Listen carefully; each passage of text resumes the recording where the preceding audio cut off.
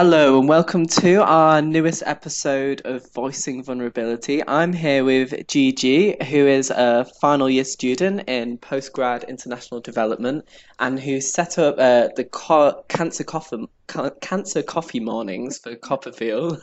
And I have been in contact with Gigi recently because we were working together on this wellbeing conference that took place in March, Bristol's first wellbeing conference, and she was one of the lead participants in the grief and illness panel. And I think we have a good conversation to open up here about Yeah, grief and illness and being a student. So, welcome, Gigi.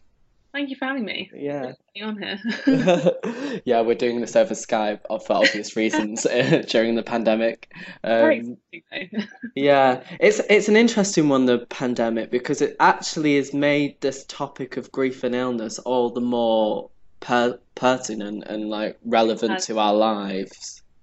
Yeah, because Uh, I think it's just something that everyone's very worried about at the moment. Lots of people have family members who might not be that well, and lots of people have grandparents who they're yeah, concerned about. And we keep getting all of these horrible notifications every day about how yeah, many deaths there's been, and it just makes it all more real. yeah.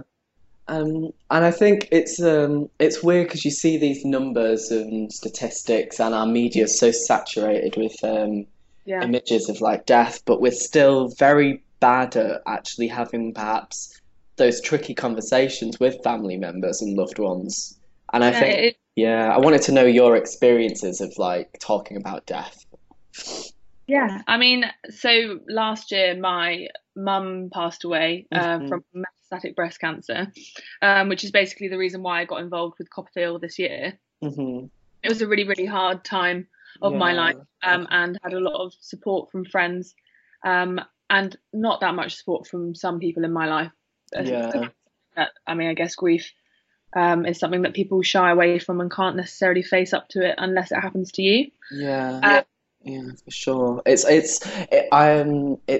one of those where it requires so much work, not only well for the of course for you and for the grieving people. Well, we're all going to grieve at some point in our lives, but also for peers as well and friends and how they get over this weird awkwardness and knowing yeah, how to show up emotionally for your friends.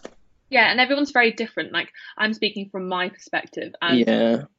22-year-old girl who lost her mum. And I'm very open about speaking about things anyway. I like to talk. But some people just don't. So I think one of the best things to go by is if someone is struggling and you're the um, or is about to die who is very ill, is just to ask them what they'd like, assuming one way or the other. Like you don't want to press them if they really don't want to talk about it. But then if you don't ask them what they want, then you don't know whether they do want to talk about it. And some people Hmm. get very alarmed about if they say something like, "Oh, like how are you feeling today?" or mention my mum's name, and then my reaction could be, I could really dark joke, I could laugh, I could cry, and then they're like, "Oh no, I didn't mean to upset you," and I'm like, "No, it's fine to give me the outlet or the platform to feel." So if you don't, then all these emotions are bottled up inside of you. They don't have a platform to speak, and then they stay inside of you. Come out in very weird ways, inappropriate ways. In the Yeah. you might be walking along the street, see something, and then suddenly you just like burst into tears, or you might get very angry at someone unnecessarily, and it's because there's no platform for someone to speak about how you're feeling. Yeah. I think it's because I'm actually coming from a place where I've been the peer or the friend for Yeah, someone who has been grieving, and looking back in hindsight, I see that as a massive failure on my behalf of not I really. I wouldn't say failure. I think it's just Yeah. something you just have no idea how to like comprehend. So people Yeah. don't know how to, so then they often don't, and that's not a failure. It's just how society is constructed, what we Yeah. should and what we shouldn't do, and it's all very hush hush. And speaking on this panel alongside some of the people who were on the panel, and Javi Yeah. Carell, who was one of the panel speakers, and she's a death philosopher, and she speaks about how like we society sees death as like not death. Society sees life as like eternity, like we're going to be alive forever. There's no end, Yeah. That's for but we need to sure. like face the fact that there's going to be ending. Because then when you become a bit more death and grief and illness just become a bit more normalized in day-to-day conversation. And it doesn't have to be all doom and gloom, but it's just normalizing the fact that when something bad happens, this, it's going to happen to everybody. We all need to face it and then be there to support people how we can do when that time comes around. Mm-hmm. Yeah. I think with this whole notion, we all kind of like to think we're invincible, or oh, it won't happen to us, not yet, or at least I've got it's for something for future me to worry about. I think that undermines the fact that a lot of people are experiencing now, and also I think it doesn't prepare us. I think the what I'm finding is that students, staff, we just as a society, yeah, like you're saying, are just so wholly unprepared for these like devastating experiences of grief. Yeah, of course.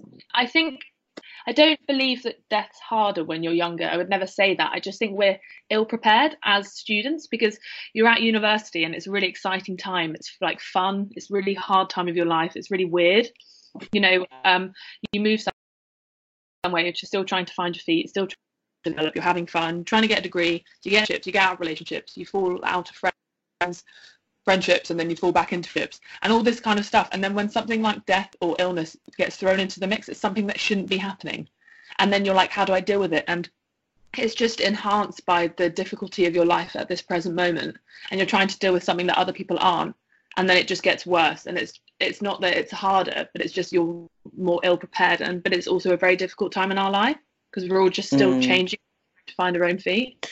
And how did you find this whole kind of the world carrying on? Because you hear it quite a lot when people talk about grief. I mean, everyone's grief is different, obviously, but some people feel very frustrated by how quick, going back to business as usual just seems so absurd. Yeah, it's so weird. It's a very weird thing to say, but so you live your life, everyone's kind of cruising through, and then something bad happens and everyone throws himself at your feet. Mm-hmm. And you have like 100% attention, and then my mum died, and I had so much attention afterwards. Suddenly, it just calmed down, and everyone kind of drifts away, and then you kind of go from 0% to 100%, and then to 0%. And it's not that I'm craving attention; it's just like the adjustment of all of that, and then everyone kind of just gets on with their lives. It is very strange because then you start. I think resentment is a feeling that does crop up quite a lot, less so now, but definitely at the time after my mum died, because I was in my third year. I'm now doing a master's, but my third and final year, everyone's final year at university, and it was so exciting. And everyone was doing really well at, in uni and going to parties and having fun, and the weather got better. And I was like clawing through my third year, literally I scraped 2-1, still got one that's great, but I scraped it. And I was so worried about not being able to make it. And it's that feeling of like, I had some amazing support, and it's not that I didn't have some amazing support, but it's like all of your friends are in kind of like a group just ahead of you, and you're trying to reach them, but you physically can't because they'll go out and have fun at a party, or they'll go and have a laugh, and you'll be sitting there trying to up with them and try on their level, but you physically can't, and then you get very frustrated and angry the fact that you can't be on their level. And it's nothing that they're doing, it's the fact that something bad has happened to you and you're just thinking about things in different ways, and you kind of grow up very, very quickly, and you face a reality that most people don't face until their parents die when they're older, or anyone dies when they're older, which is it's not necessarily always going to be the case, but it's how society thinks life's going to take its turn. So it's really hard feeling that detachment, and you then become increasingly more lonely, and you're trying to get there, but you just can't. Yeah, isolation, I think, is just something that it afflicts students anyway. But when you're going through such a tumultuous process of grief and trying to come to terms with loss, I think it's like I can only say I can not even imagine, but I'm going to have to prepare to imagine what that's like. But for students, I think you're right. Being a student is a weird predicament for someone going through grief. Yeah, and I think everyone's always like, university's the best time of your life, and I've had some amazing times at university. I've had some really, really bad times at university. Mm-hmm. But I think the pressure of having the best time also falls on everyone's shoulders anyway. So if you're not really dealing with anything major in your life, but you're not having the best time of your life, and then that can make you feel more isolated. Because I'm not talking about necessarily grief or illness, but you arrive at university and everyone's having the best time, and you go home and see your friends at Christmas and then go back to university, but you're not having the best time, and you're like, why am I not? And there's a lot of pressure anyway. And then when something like grief or illness or something catastrophic in your life gets thrown in like this, and then it makes it all so much worse, and then you're like, I can't have so much fun at university because this is why. Yeah. Yeah, you kind of feel a bit betrayed by this whole narrative of like the perfect university life. And I think in a lot of ways, like I've been talking about this a lot with students, it's just how detrimental perfectionism and like wanting the best for ourselves, like as a culture, is so damaging because when the inevitable happens, disease, dying, and whatever, it then just becomes, it tears your world apart because you can't meet the expectations that have been placed on you by society and yourself. For sure. And then it just, your mental health can decline very rapidly. It's also just very worrying for those people. So I was in my third year. I've got some brilliant, brilliant friends. I've had 2 years of making friends. I've lived in the night.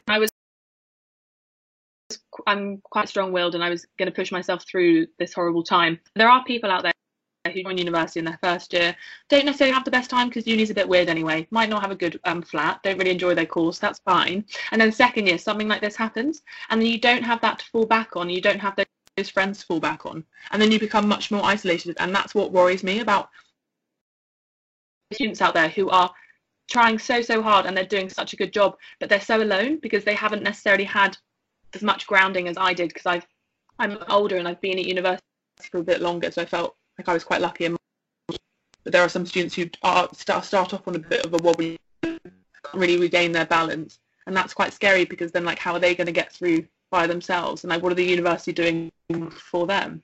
Mm-hmm. And this brings me on another one of your questions, because you set up this Cancer Coffee Mornings, start new conversations. And I'd like you to tell me about how that process evolved and whether you met any resistance or kind of challenges to even set this up or get this going, conversations that might help students rather than hinder them. Yeah, it's Cancer Coffee Mornings is basically a support group for students who've been affected by cancer. So that can either be bereavement or going through a really hard time, parent, sibling, grandparent,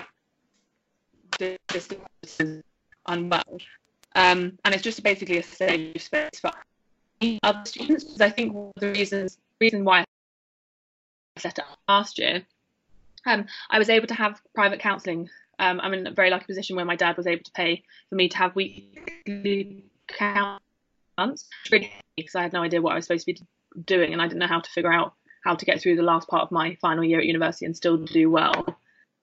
And I thought counselling was brilliant, but there's no student support.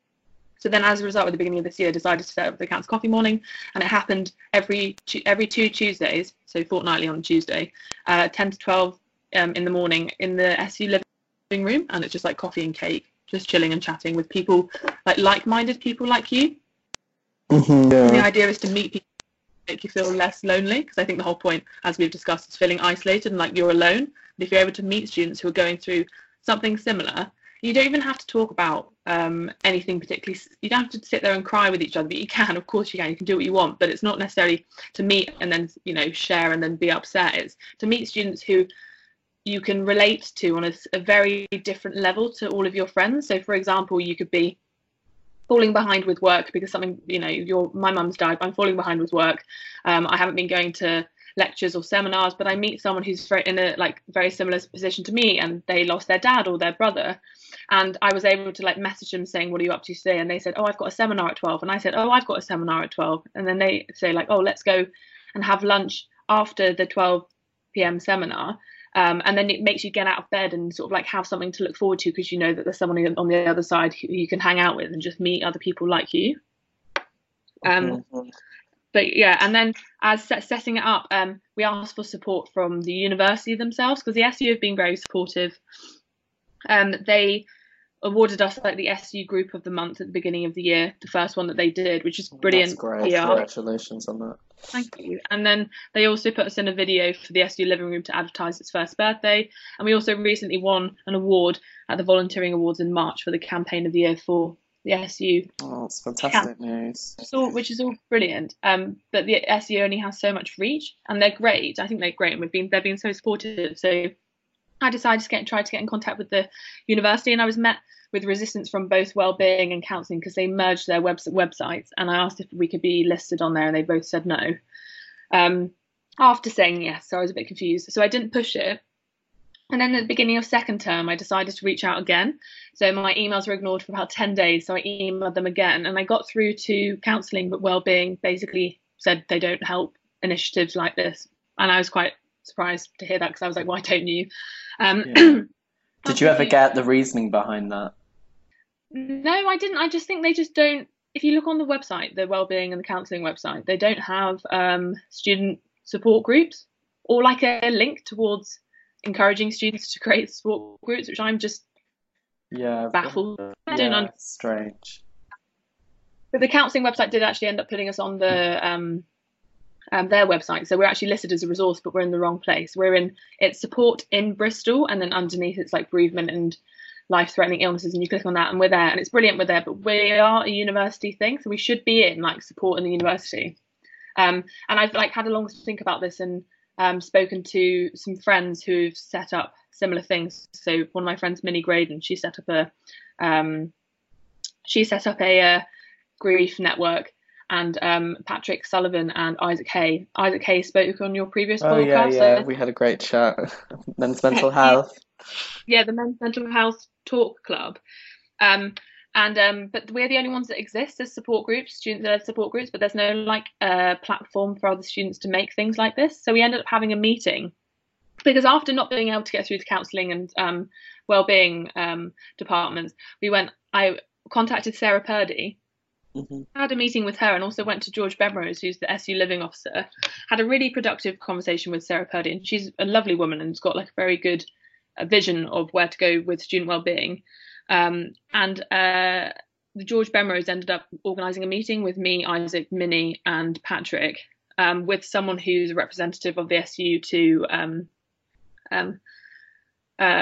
who's a representative of the SU who's organising the wellbeing plan for the next couple of years. We had a really good conversation because she was asking what we wanted and we were saying what we needed. So we were basically saying there needs to be a platform for students to create this these support groups, because there isn't anything, because we've done it off our own back because we've had past experiences with things. So mine's grief, Minnie's grief and life-threatening illness, and then obviously Patrick and Isaac have past experiences with like mental health, and they're very involved with that kind of stuff. But there's no platform for students to try and create these student networks. There's just nothing, and you just have to create them yourself, but there's little support. And then when you're met with all this resistance, it's really disheartening, because then you're like, if I'm met with all this resistance, then what's going to happen when the next person tries? They'll also be met with resistance.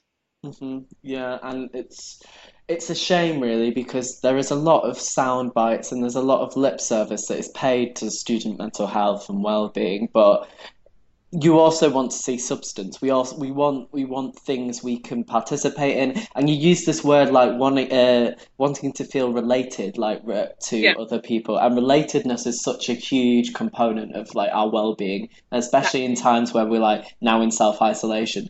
To have platforms online, in person, whatever, where we can still engage with our peers and talk about these serious topics which still need to be talked about, whatever the situation, pandemic or no pandemic. I think it seems like a no-brainer, but I think there's so many different departments in the uni, and it's not a very centralized system. So to get things done, I know this from trying to organise a wellbeing conference, you meet a lot of bureaucratic resistance, let's say, of like emailing back and forth and not getting responses for a while. And I know it's not ill-intentioned, it's just the way that the system is working against creativity, I guess, and like wanting to make a difference. Yeah, for sure. And I do think like everyone's very different with what kind of support they want. So like I've had counselling and I thought it was brilliant, really, really helped me at that time.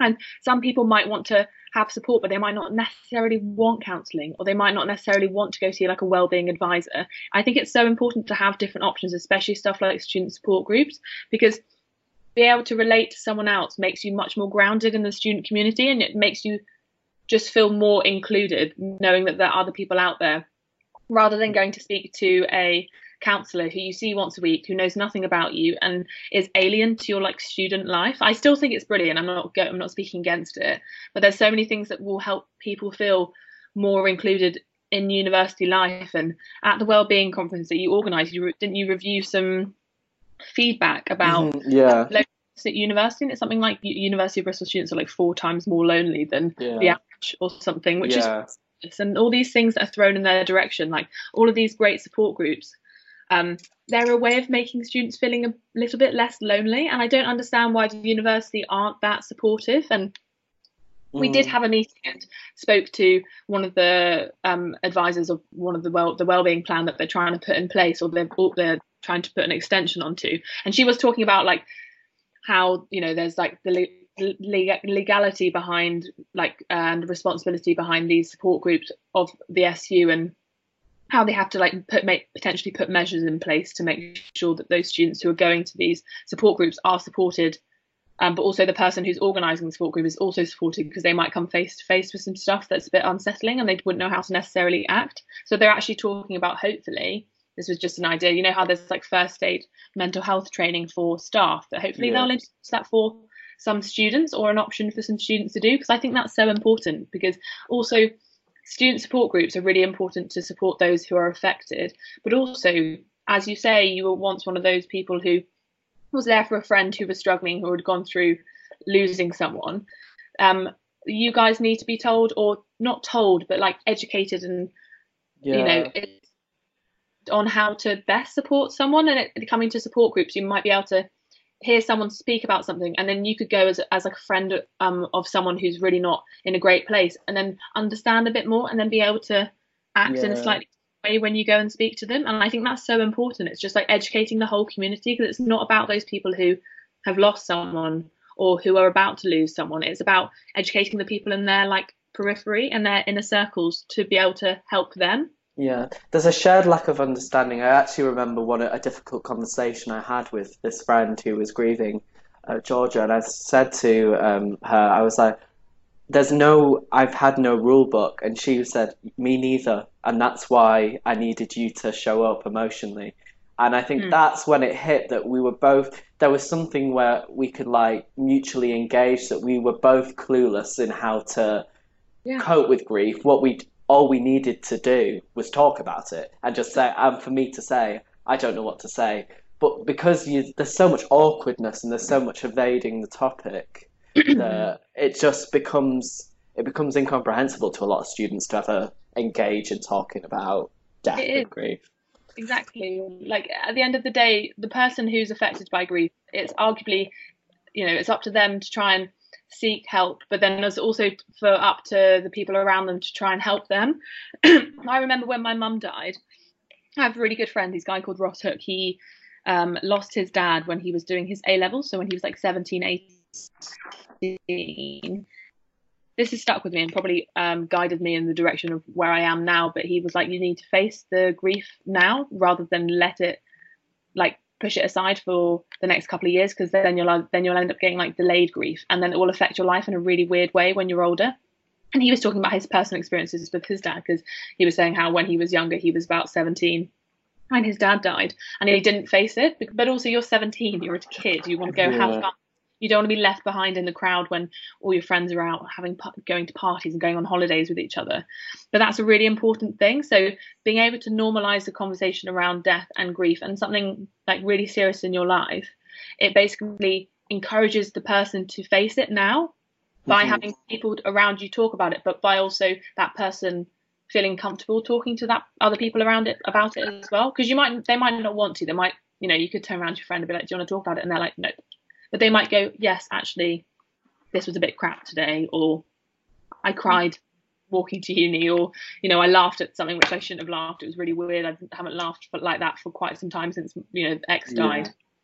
hmm I think you've hit the nail on the head there. Like turning towards the grief is the best way I think any of us can deal with like our suffering. Because I find that when you when you're trying to repress something or evade the topic, or it really does weed its way out in the strangest of ways. And I think um, students, it's so easy. I think in our culture, especially where we're quite stiff upper lip in Britain and quite, want to present ourselves as quite stoic, to not give ourselves that time to grieve actually does a disservice to Yeah. the love we felt and the relationship we had with that person that's now lost.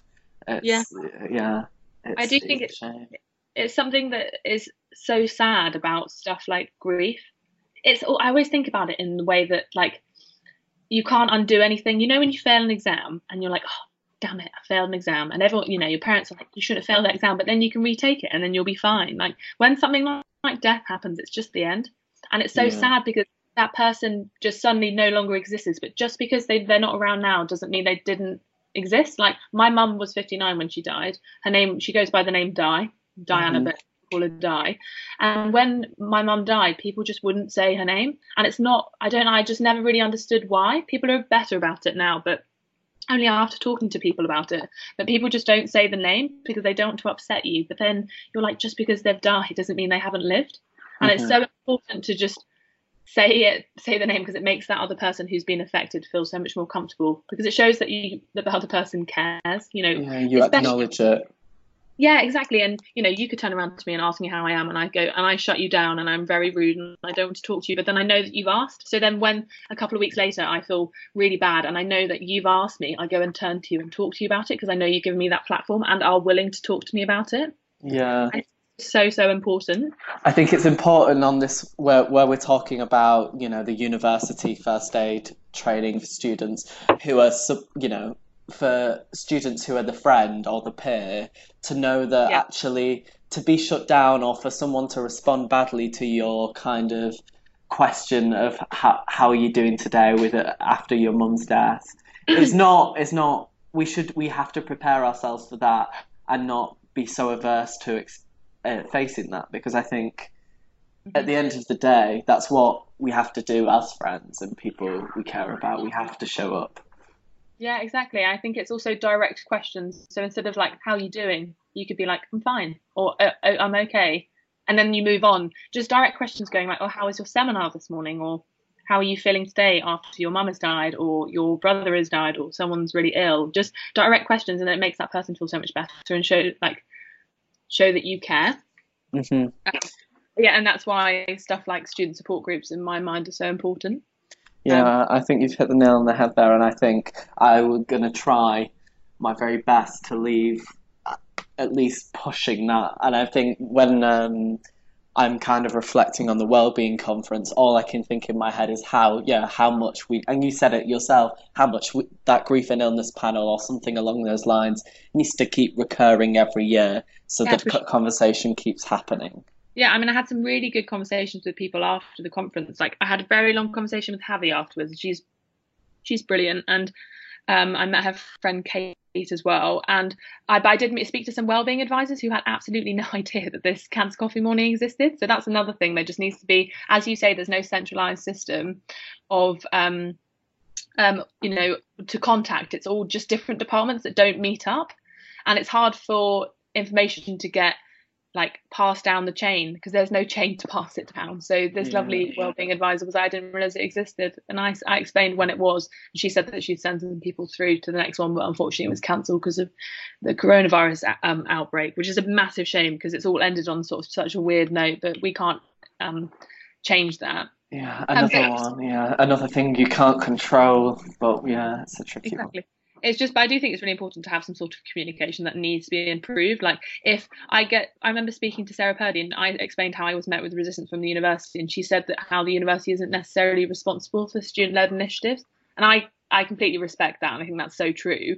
But there's no communication, or there's not. I take that back. Not no, because I don't work for the SU. I think there's a bit of a miscommunication and little communication between the SU and the university. So if I was directed towards the SU should relay my concern or what I would like from them to the university. But that wasn't really happening, so I had to do it by myself, which isn't a problem. But then I met with a lot of resistance, and then I also had to remind myself that the resistance I was met wasn't necessarily to do with the fact it was personal. It was the fact that it's just like bureaucracy and politics within the university. But then I took it personally, but then I had to remind myself that it's okay.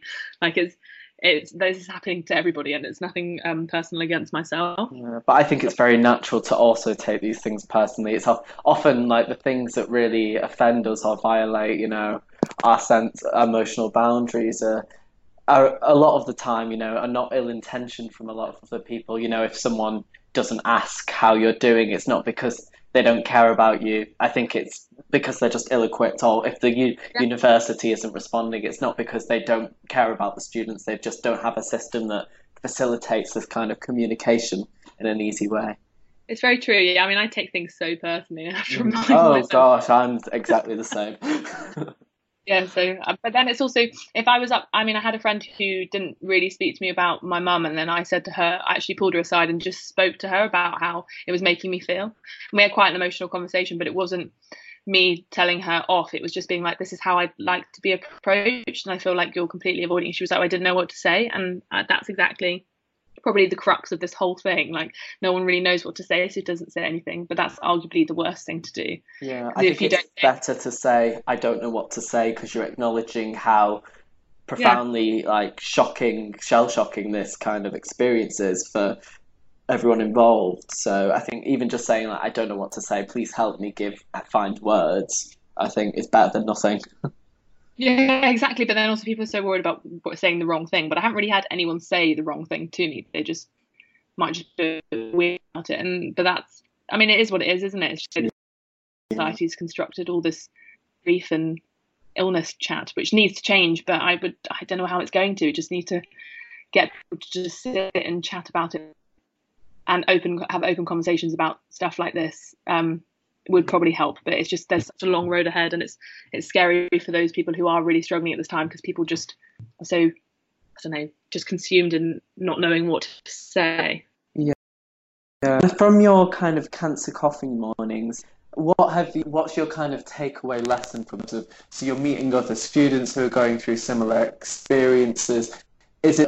I think one thing I'm getting from you is that you think student support groups is absolutely essential, and I think I'm absolutely convinced that's true as well. But in terms of the need to be relatedness and connected, I think is a wider question for the uni, because they're often going on about the lack of belonging, the sense of loneliness. Do you think, what do you see as the future for the university on that front? Well, I think so. Obviously, student support groups is another one. I just think it's sort of like encouraging students to create stuff like this, because I think I've had people come to the Cancer Coffee Mornings who haven't had a past experience with cancer, but they just want to have some sort of sense of belonging, and they want to be there to support others. I think it's just creating that platform for students to meet each other. But I also don't know how that would necessarily come about. I think it's to do with how the university should communicate more with the SU. I think they should be there.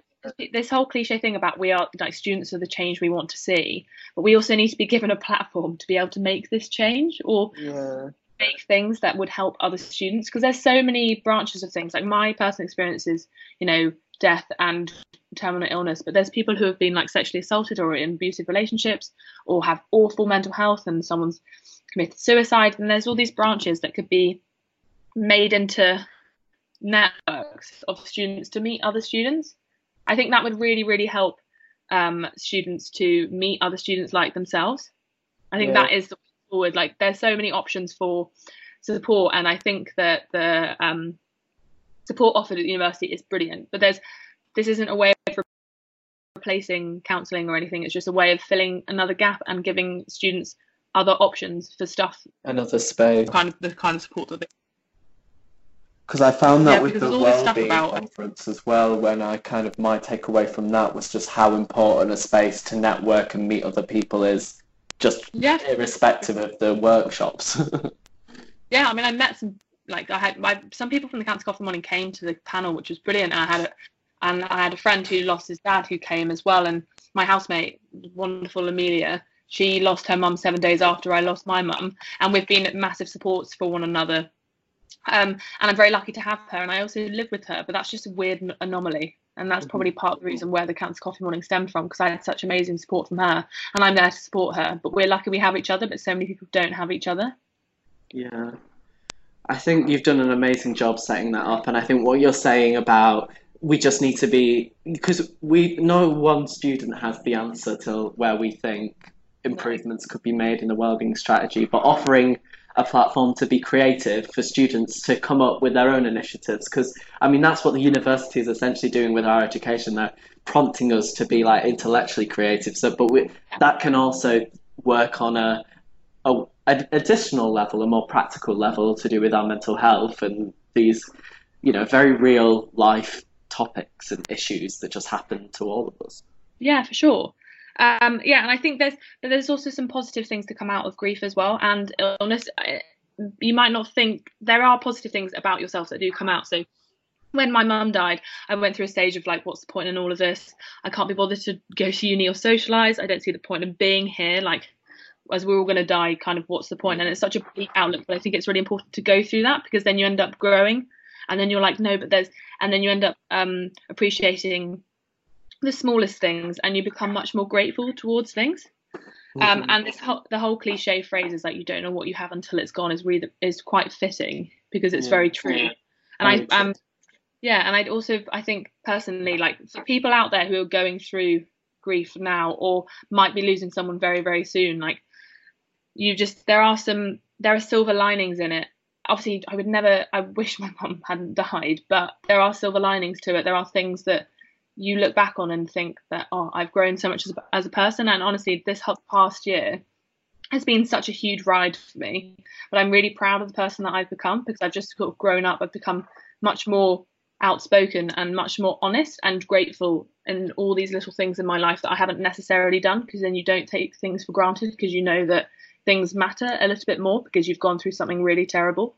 That's really moving to hear, Gigi, actually, because I think so many of us don't talk about suffering and grief and vulnerability and like some of our emotional disruptions, because we think it's all just morbid. But actually, a lot of the time, these experiences are mixed, they're ambivalent. We learn things about ourselves, They kind of hold a mirror up to us and say, this is who you are, this is what's happening to you, what are you going to do with yourself in the, at the brunt of it all.